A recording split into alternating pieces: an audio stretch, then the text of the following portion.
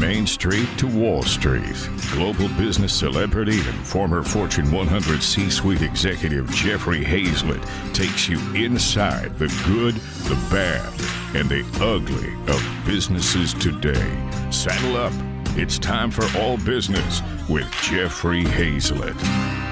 Hey, this episode's a first for me. I've never interviewed a chief Xbox officer before. Lots of C-suite executives, but never a chief Xbox officer. Now, Robbie Bach worked at Microsoft for 22 years and led a number of key projects, among them the development of Microsoft Office and the creation of the Xbox business. I'm telling you, we're going to hear some real inside information about how he got off of the ground and how he lost $5 billion. That's with a B. Having retired from the company in 2010, he's now a civic engineer with corporate, philanthropic, and civic organizations driving positive change within the community. Throughout his career, he has spearheaded massive transitions that continue to create an impact today, and we're so glad to have him. Robbie, welcome to All Business with Jeffrey Hayzlett. Anyone with kids under a certain age has felt the impact of Xbox in their home. Greg talked about that a little bit, gave you a little bit of ribbing at the beginning. What was the process like, and what lessons did you learn about the importance of strategic development? Well, I think the first thing, you think about Xbox, and we have all these positive vibes about it and this franchise that's been built and this business at Microsoft. But I think the thing that I reflect on was how painful it was to build it. Creating something from scratch inside even in a startup is really challenging and really painful and difficult. Now you put it in the size of Microsoft, which has a whole another set of issues associated with it. And birthing a business like that is difficult. And, oh, by the way, we're competing with Sony and Nintendo, who had probably an 18 months to 2 year head start on us in that generation of video games. So I will tell you, when I reflect on the early parts of that, I feel a lot of personal pain. It was the most difficult 18 months of my professional career, no question about it. Having said that, go ahead. I was even going to say, I got to imagine, even with that, you're probably going, oh my God, we did it. Oh my gosh, we got it off the ground. Well, and in fact, because Microsoft was there to support us, in the end, Microsoft was a saving grace because we were very well funded. And we made some mistakes. We had some challenges, and Microsoft said, hey, go make it right. And we were able to do Xbox 360 and really turn things around. And to the point of your question, the things I learned that were critical, first, the almost transcendent importance of strategy. Do you really have a thoughtful, careful, clearly thought through strategic plan? And it doesn't have to be complicated. It can be simple. We didn't have a strategy with the first Xbox. It was ship on a date and make sure the explosions look great, and everything else is whatever the hell it is. Yeah. Just make it gray and get it out, right? Basically, exactly. and with the second version, we had a strategy, and that changed everything. The second thing, it was great to listen to Beth talk. The absolute importance of culture. I went to business school and we had classes on organizational behavior and people management and culture and and I sort of paid attention, but not really. And I learned through that Xbox experience that building the culture of the team and the way people interact is so important to success. The first version of Xbox, we had probably the most talented group of individuals I've ever worked with. And the second version of Xbox, we actually had a team. And the difference between the performance of those two sets of people is all about culture. Yeah. So I got to ask you, in an organization that size, being able to push it through, right? Just getting it through. And most people think when an organization that size, you've got all these resources, all these things, but there are people all over the place with knives and making you run the gauntlet and beating you up in the hallway and doing all the things. Who was your sponsor? Because you had to have a corporate sponsor, someone in the executive team that was like saying, I don't care, do this. Who was that? Well, we were lucky. Our sponsors were right at the very top. Bill Gates and Steve Ballmer were incredibly supportive of Xbox and frankly protected it from a lot of the challenges that you just described, all of which are, by the way, quite accurate. Certainly in the first 2 or 3 years, there were a lot of people who wanted the Xbox business to go away. I will say that our trust from Bill and Steve was hard-earned. We had very early on a really difficult meeting, which we call the Valentine's Day Massacre meeting. And they really challenged us on what we were trying to do. And we had a extended, unplanned 3.5-hour meeting about what it meant to do Xbox right. And when it got to the end of that meeting, Steve looked at us and said, okay, we're going to do it your way. And Bill and I will support you every step of the way. And to their credit, they did that through all the trials and tribulations. And so one of the things I will say, if you're trying to innovate inside a larger company, I know it's trite. You have to have sponsorship. Yeah. You have to have people there who are willing to support you and make it happen, because it's going to take that at some point during the journey. Because there are these captains of no, even in small organizations, but certainly in bigger, huge groups like that. I knew that well at Kodak when I was doing it. I had to have it right from the top as well. Even though I was on the executive team, I had to have that because there were people who came out throughout the organization that just make you, as I said, run the gauntlet. Of course, I wrote a book about that. Right. Another thing you said, I think is very, very insightful, that there were a lot of people inside the company who wanted to go away. Yet it was beneficial for the company. Yet the company said, we want to do this. Yet we have to meet this competition. But there were people who did not want that to go through. Why? Well, I think there's a couple of things. Different people approached it with different motivations. Look, in the first 2 or 3 years, we were a huge drag on the stock. Yeah, we were losing a lot of money. People inside the company said, why the hell are we doing this? You know, the Wall Street was like Microsoft making hardware. This isn't their software company. This is a money-losing business. They don't know anything about gaming, la, la, la. And, you know, it put a little bit of a lid on stock performance. So there's people who talked with their wallet. And that's not unusual, right? I mean, economics matters. Second, there were people who thought we were damaging the company's reputation. You know, video games is a wild and woolly place. It's not the orchestrated corporate enterprise. Business. It's business, but it's not. It's a business, but it's not business. And you guys were clearly a B2B company for the most part, with B2C, but primarily you were B2B. That's right. And, you know, there were games, you know, we have this long debate about what was acceptable content. And so there were people who just said, hey, look, this doesn't represent Microsoft. And then third, there were people who thought we were a threat to their business. Some of the folks on the Windows team thought we were taking gamers from Windows and moving them to Xbox, and that was bad for Windows. And we could have a long philosophical debate about that. But, you know, so in most cases, it wasn't devious. There were real reasons for them thinking that. But an organization that at that time had probably 50,000 people, you're going to have really important people who don't want you to succeed. Mm-hmm. And you have to figure out how to work through that. Was there ever really inside of that, you know, all the support, all that you had, was there ever a dark moment? Oh, man, I was listening to Beth talk about the dark side. I had a number of really dark moments. I will tell you, probably the darkest was in May of 2001. This was about 4 months before Xbox is supposed to ship. Mm-hmm. And my work was tearing apart my personal life. I was working probably 18 hours a day. I was rarely at home. I was traveling like crazy. The project was not going well. It was literally going to be held together by duct tape at the end if it was going to work. And at 2:00 in the morning, I wrote a letter to my boss and resigned and sent it to him. And the next morning, in a psychological way, a cry for help. And the next morning, my boss called me and he says, whoa, I guess things aren't so good. Let's chat. And he helped me get through that. And then subsequently, right after we launched, I went and spent a bunch of time with 2 life coaches in Topeka, Kansas, Jack Fitzpatrick and Ann Francis, and they were amazing.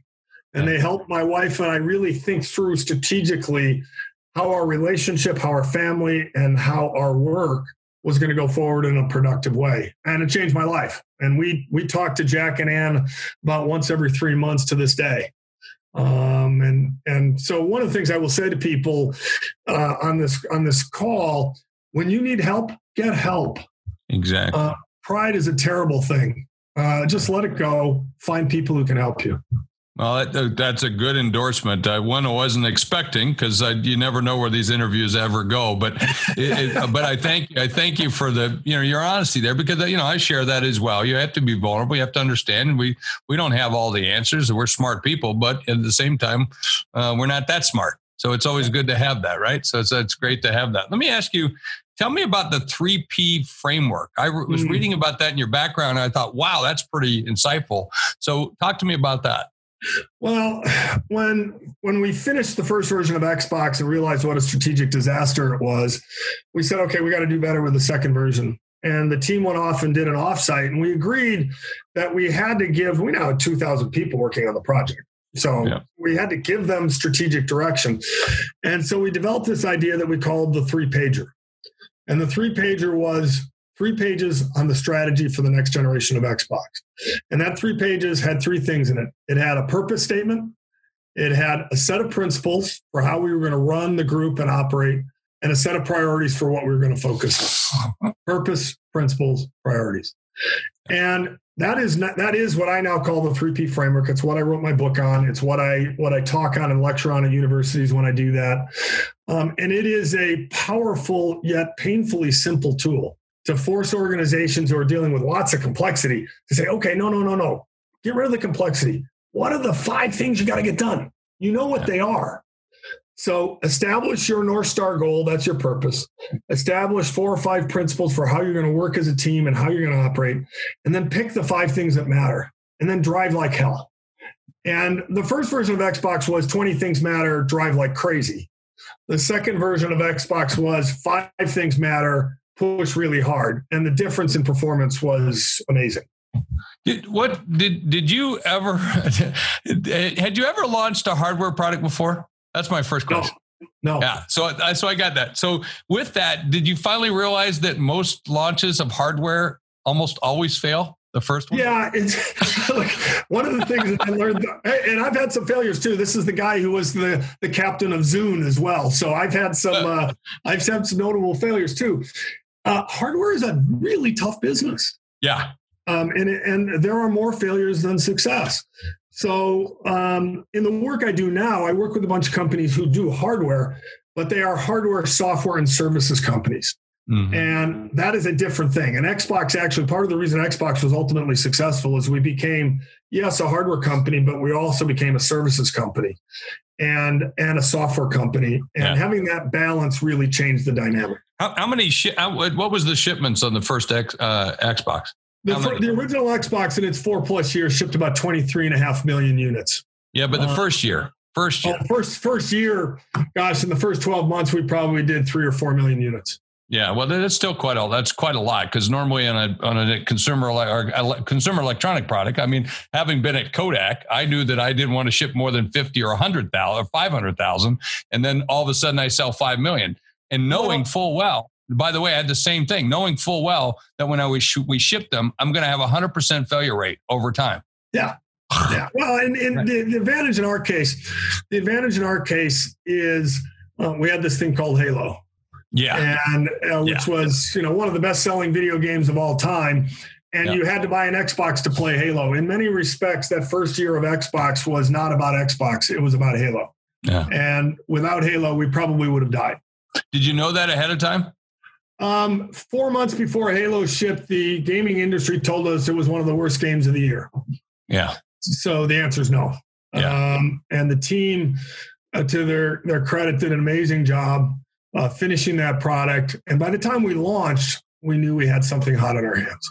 And then the follow-on product, Destiny, one of the largest, the spinoff of Xbox and Microsoft into Bungie, and then Destiny, one of the largest, biggest success stories, sold billions of dollars in its first thing. And I told you beforehand, I was the voice on Destiny, one of the main characters, and it's amazing. So, but nonetheless, man, it is a truism that content is king.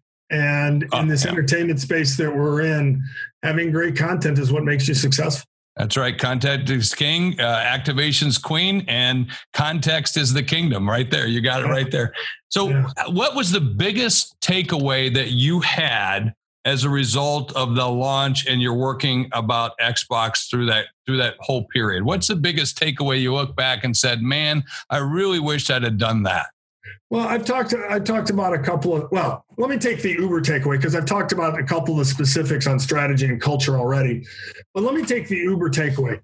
The Uber takeaway as a leader is when you're faced with a project and a challenge like that, the temptation is to want to dive into the deep end quick. Yeah. And put your hands on the keyboard and start typing out commands and start figuring out what to do and go.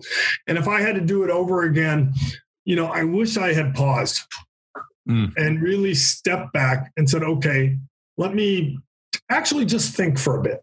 Yeah. And actually sort of delve into the depths of the difficulty and the challenges we have, but really just to step away from the keyboard in a minute. And, I'm an active guy. I want to take action. I want to do things. I like to execute. I want to go make things change. But you have to step back as a leader. And it's the leader's job to be above the trees and above the forest and looking out over the landscape.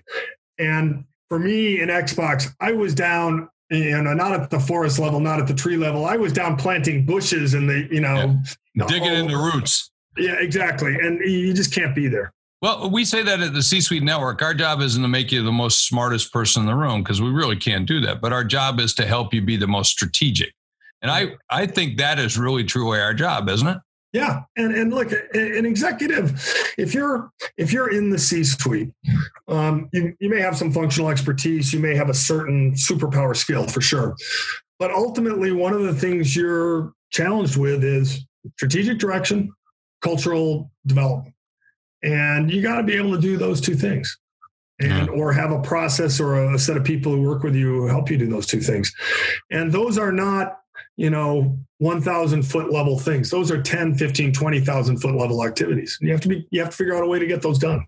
Yeah. And so did you meet the goals that you had in the launch and then through the program? Did you always meet them? Did you exceed them? What was your hit rate? I mean, if you were, were you a home run hitter? Were you a 500 hitter? What was it?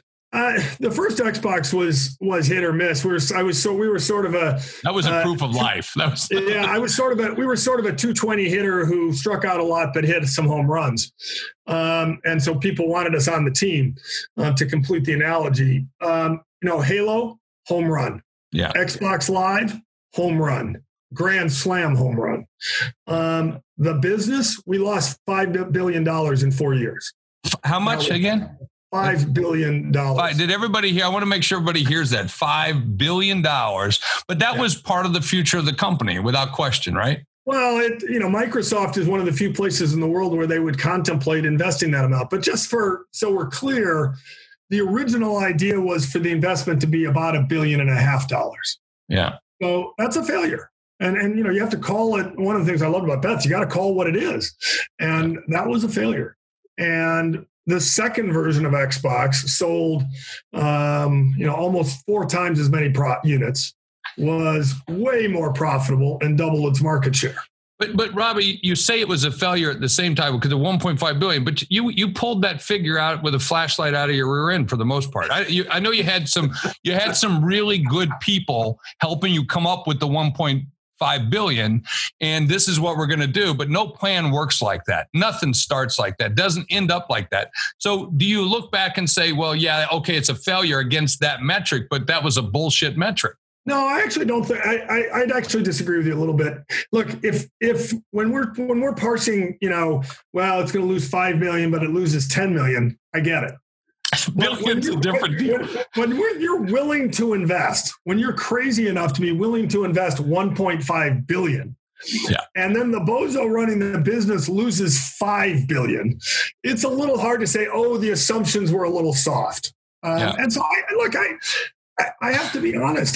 That's fair. It's a difference between 5 million and 50 million as opposed to 5 billion. That's a big difference. And I don't mean to laugh about it, but it is. It's a zero. Take away the zero, and you could kind of put it in the same perspective. I'm just curious. How was the bonus discussion that year? Well, it was super hard because the team had done the impossible. Yeah. Right. And the team had launched something that now had us in the conversation as a legitimate competitor to Sony and Nintendo. So on the one hand, was there a realization of that though? I think there was. Yes, I actually think there was. I think at the end of the first year of that product, Bill and Steve certainly said, okay, we're going to keep going with this because there's a there, and this team has really overcome a bunch of things. And I had that conversation explicitly with Steve where he just said, you guys got to go make it right, but we're in. Yeah. So I don't even remember what the bonus was. It obviously wasn't a full bonus, but it also wasn't hey, you guys missed the metric by that far, therefore you get no money. People respected the fact that what we were trying to do was hard and that we'd had some areas of real success. Yeah. I was a focus executive with Microsoft at the time. I also had Apple as well. So I had to deal with Bill. I had to deal with Steve, especially Steve, quite often. Would see him. How were those conversations dealing with Steve? Steve was my skip level manager for the first year plus, and then for the next 7 or 8 years, he was my direct manager. And Steve was actually as a manager, a great manager.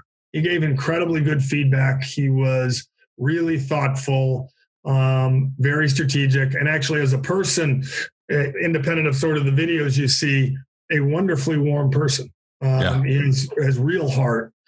So I enjoyed working for him. Now, so let's just be clear. He was a tough boss. Yeah. Right. He had high standards. He had high expectations. He's one of the more competitive people in the world, and he hated losing. And, so you had to live up to that. But if you had a little bit of self-confidence and if you knew your stuff, Steve was a great manager because he would challenge you and then respect the fact that you knew what you were doing. I'm going to ask you one last question. Then I want to go to the audience because I know they're going to have lots of questions. But you talk about you've become a civic engineer. What is that, and what does it entail? Well, for me, a civic engineer is somebody who really engages in their local, state, or national community to try to help make the community stronger and better and to build resiliency into our community. So this could be anything from being a board member on a local Boys and Girls Club to running for Congress and everything in between. What I decided to do when I left Microsoft was to make that the bulk of what I do.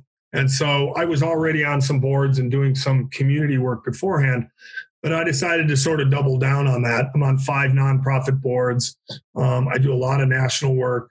I do a lot of local work in the community in which I live.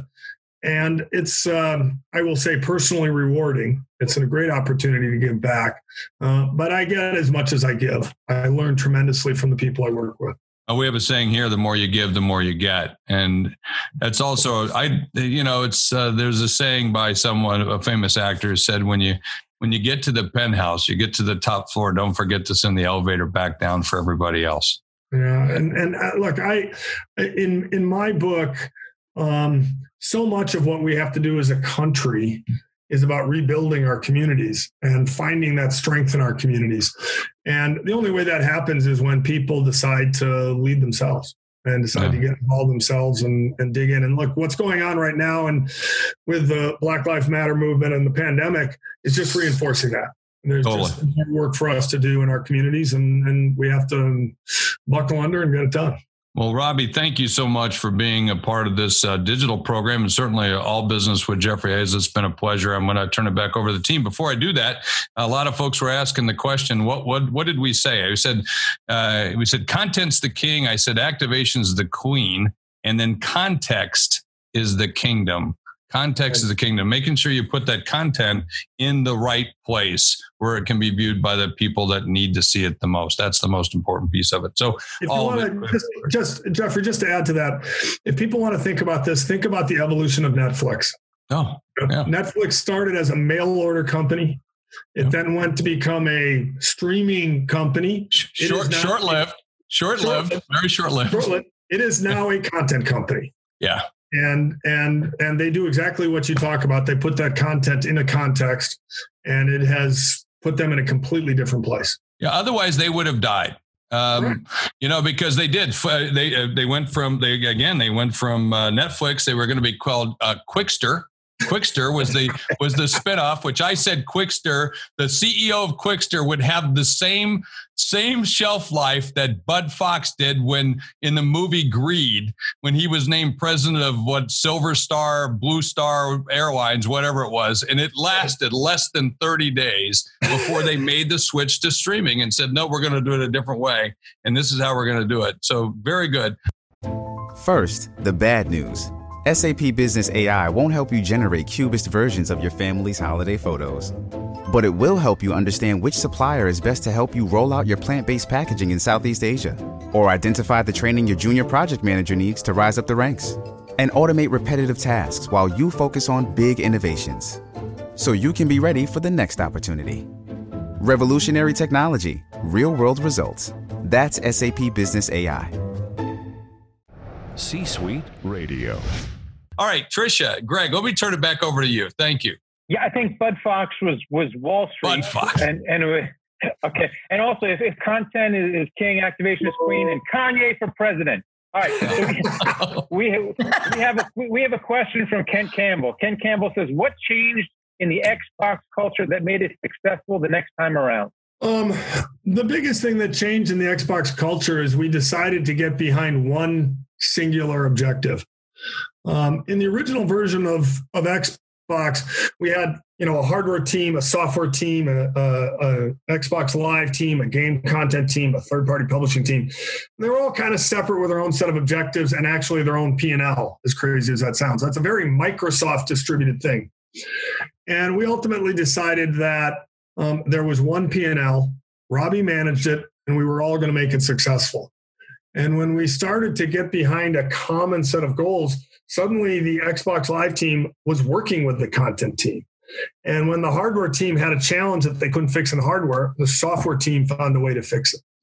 And, it's this goofy saying, but teams matter. Teams are a force multiplier. And, we had to have some people leave from the original group. We had to add some new elements to the mix, but we really formed an Xbox team with that second version of the product.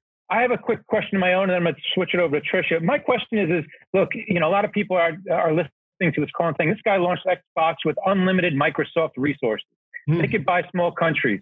In their respective businesses, all the folks are saying is I don't have Microsoft's resources, and you're telling me to go out and take that mountain. It's not that easy, Robbie Bach. And your reply is what? My reply is, of course, it's not that easy. I have deep respect. I'm a small business owner that's owned a small little business for 5 years with another friend of mine, and we've lost money for 5 years. We're struggling. We're just about to get to break even, and it's taken a lot of hard work. So I'm super sympathetic. The thing I would tell people is there's no easy. Having unlimited resources at Microsoft actually made our job harder in a few places. We were lazy. We weren't disciplined. We didn't make hard choices. We didn't make trade-offs because we were well-funded. Startups have the reverse problem. They don't have enough funds to do what they need to do, and that is a huge constraint and a huge problem, one I'm deeply respectful of. But at the same time, startups are forced to make choices. Netflix wasn't a startup even by the time they made the switch. But when you turn off a business like mail order and turn on streaming and just say, burn the boats, here we go, that's a brave, difficult decision. And they did it because there was resource constraints and they had to make trade-offs. So I don't think there's a one is easier than the other. It's just a different set of challenges and a different set of issues you have to deal with. Great questions. Daniel Huberry and Mark Ostrich both have questions that I think I can dovetail into that, Robbie. If you had to do it all over again, what would be that top two things you would do differently? And Mark, tied in, can you take a mental health break when you're the owner of a small business? Yeah. So to the first question, I talked a little bit about stepping away from the keyboard a bit. The other thing I would say I would do different personally is I did not delegate real well. And they put a guy in charge of Xbox who does not play video games and has no technical training. That was a serious handicap. So I was making video game decisions on technical issues without any background in it. And so if I had to do it over again, one of the things I would do is recognize my superpowers, recognize my weaknesses, and delegate in the places where I needed support from other people. It turned out I had plenty of talent on the team. And in the second version of Xbox, once I did that, the team really proved itself. So that's the answer to the first part of your question. The answer to the second part of the question is I'll go back a little bit to the conversation earlier with Beth. Look, don't let the three characters blind you to the fact that you need to figure out a way to have a mental health break. There is no job where you don't need it. And I hate saying that to people because I know people are working like crazy and working their butts off, and owning a small business is difficult. But you have to find some way for your mental health. You just do. And it doesn't have to mean, oh, I'm going to take 2 weeks off. It's all right, I'm going to be disciplined about working out for this hour or half hour every day, or there's a break I'm going to take, or I'm going to take my dog for a walk in the evening and just let myself be, or I'm going to meditate, or I'm going to do yoga, whatever it is. But as a leader, it doesn't matter the size of the company or how bad the situation is. You got to have that, because you won't be your best self unless you do. Mark Boundy has one for you. Mark Boundy, you talk about organizations being adaptable and agile. Is that the competitive advantage for 2020 and on? And what does a leader change in their company to enable that agility competency? Really good question. Look, I think agility is one of a series of skills that are very important for an organization, in particular in times of change. But I will say this, there's this balance point. I talked earlier about the 3P framework. Purpose is at the core of that framework. What is your North Star? Look, if your North Star is changing every day, if you think agility is changing the target every day, you're going to have a problem, because your team's not going to actually get there. So for me, there's this balance between having a long-term purpose, a place where I want to get to, a place where the organization needs to get to, and then having the agility to adapt to circumstances as they go. And we're certainly seeing a lot of that right now in the COVID era. The businesses that are being successful are adapting. If you were reliant on retail and physical retail, you're suddenly learning that your website and online sales is the secret to oxygen, and you're figuring out how to take advantage of it. And so there's a balance point there that you have to find. Greg, you had a second aspect to that question. Just remind me. I got to scroll to it. Let me see. It was a Mark Bound. He asked 2-part questions. I would have hated to take the SAT under that guy. Or here it is. What does a leader change in their company to enable that agility competency? Yeah. And I think the thing you have to work with people on is people have to understand what the plan is. So you have to really spend a lot of time to communicate the plan and make sure people are rock solid on it. And then you have to be realistic and tell them, hey, look, there's going to be times when we're going to shift. And I'm always going to tell you why. I'm always going to explain it. It's not going to be random. But when we have to shift, I'm going to call it out. And we're going to say, this is a shift in strategy. This is a change in what we're doing. This is why we're doing it. This is why we need you to rethink it. I think what happens in most organizations, the difference between an agile organization and a random organization is somebody doesn't explain why the changes are being made. And I think you really need to spend some time communicating with people so they're informed. Transparency is a wonderful thing in that context.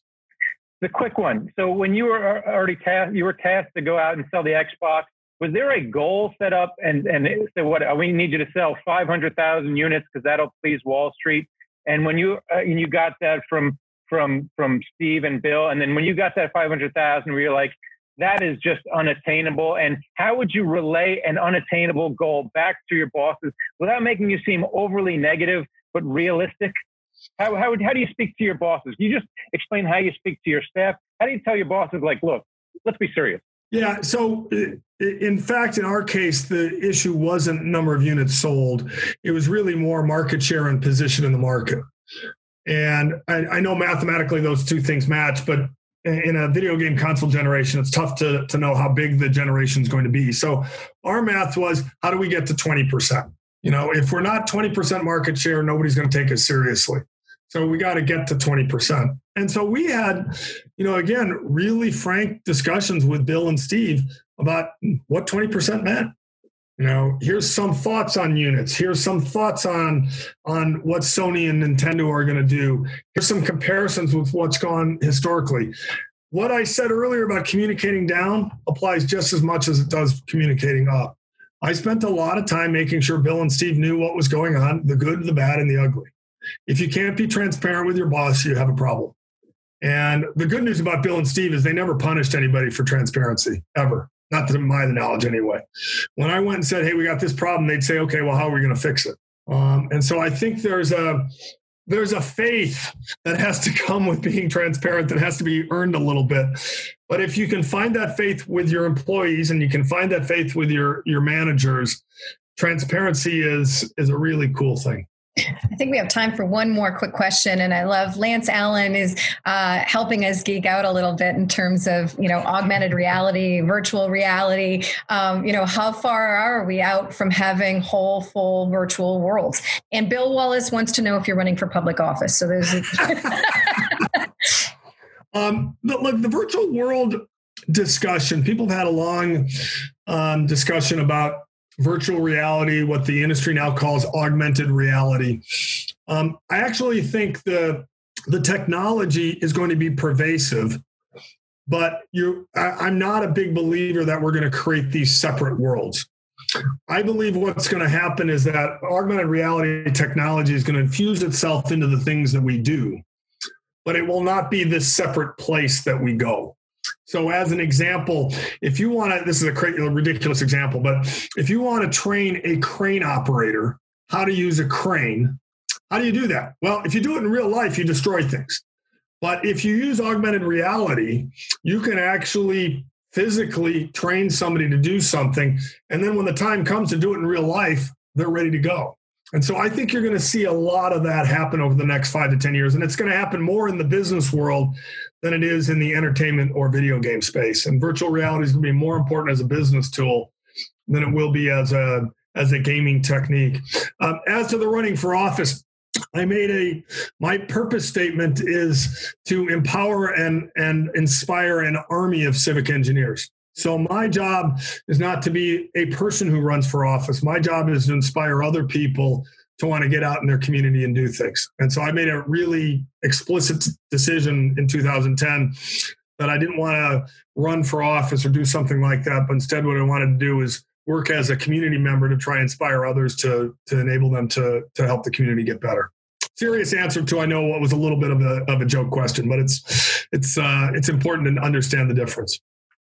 I'm going to ask you one more thing, Robbie, and I know we're over our time, but I just think it's important about transparency, because a lot of people think transparency, when you have these transparent conversations, sometimes you throw people under the bus, but it's not that at all. It's never perceived as being thrown under the bus by real great leaders, in my opinion. I agree with you 100%. There are places where being transparent gets you fired. That's a fact. Yeah. My response to that would be, not to be a little too blunt, good riddance. Yeah. If that's the way the organization works, maybe you don't want to be at that organization. Right. I do some work with a company called Sonos, which is a really cool Wi-Fi speaker company. Very good company. Nice products. Great products. Great product, great company. I'm on their board. And transparency is one of their primary principles. And I came from Microsoft, which, in a good day was semi-transparent, just to be fair. I think that culture has changed at Microsoft now under Satya as well. Sonos is one of the most transparent places I've ever seen. And it was a little bit of a shock to me. And I converted. I completely converted. I am now a true believer. And I've seen it work in that company. And it's powerful what it does. It's hard. It's not easy. But without question, but if you have a transparent organization, I'd much rather be in a transparent organization than backstabbing and the stuff that you normally see in corporate politics and corporate life and in business in general. And I just like it to be able to go up to you and say, hey, Robbie, you didn't do well last quarter. Like we all know that.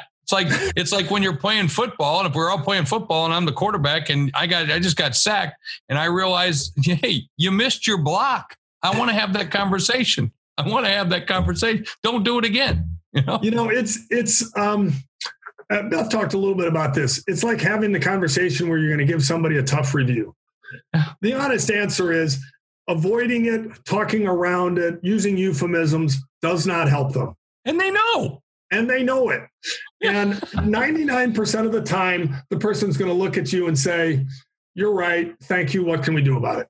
And it doesn't feel that way, but I promise you that's what will happen. And I've had to learn that. That's been a hard lesson for me. You're listening to All Business with Jeffrey Hayzlett, brought to you by C-Suite Radio, a podcast network featuring today's top business experts, and is part of the C-Suite Network, the world's most trusted network of C-Suite executives. Find this and other business podcasts on c-suiteradio.com.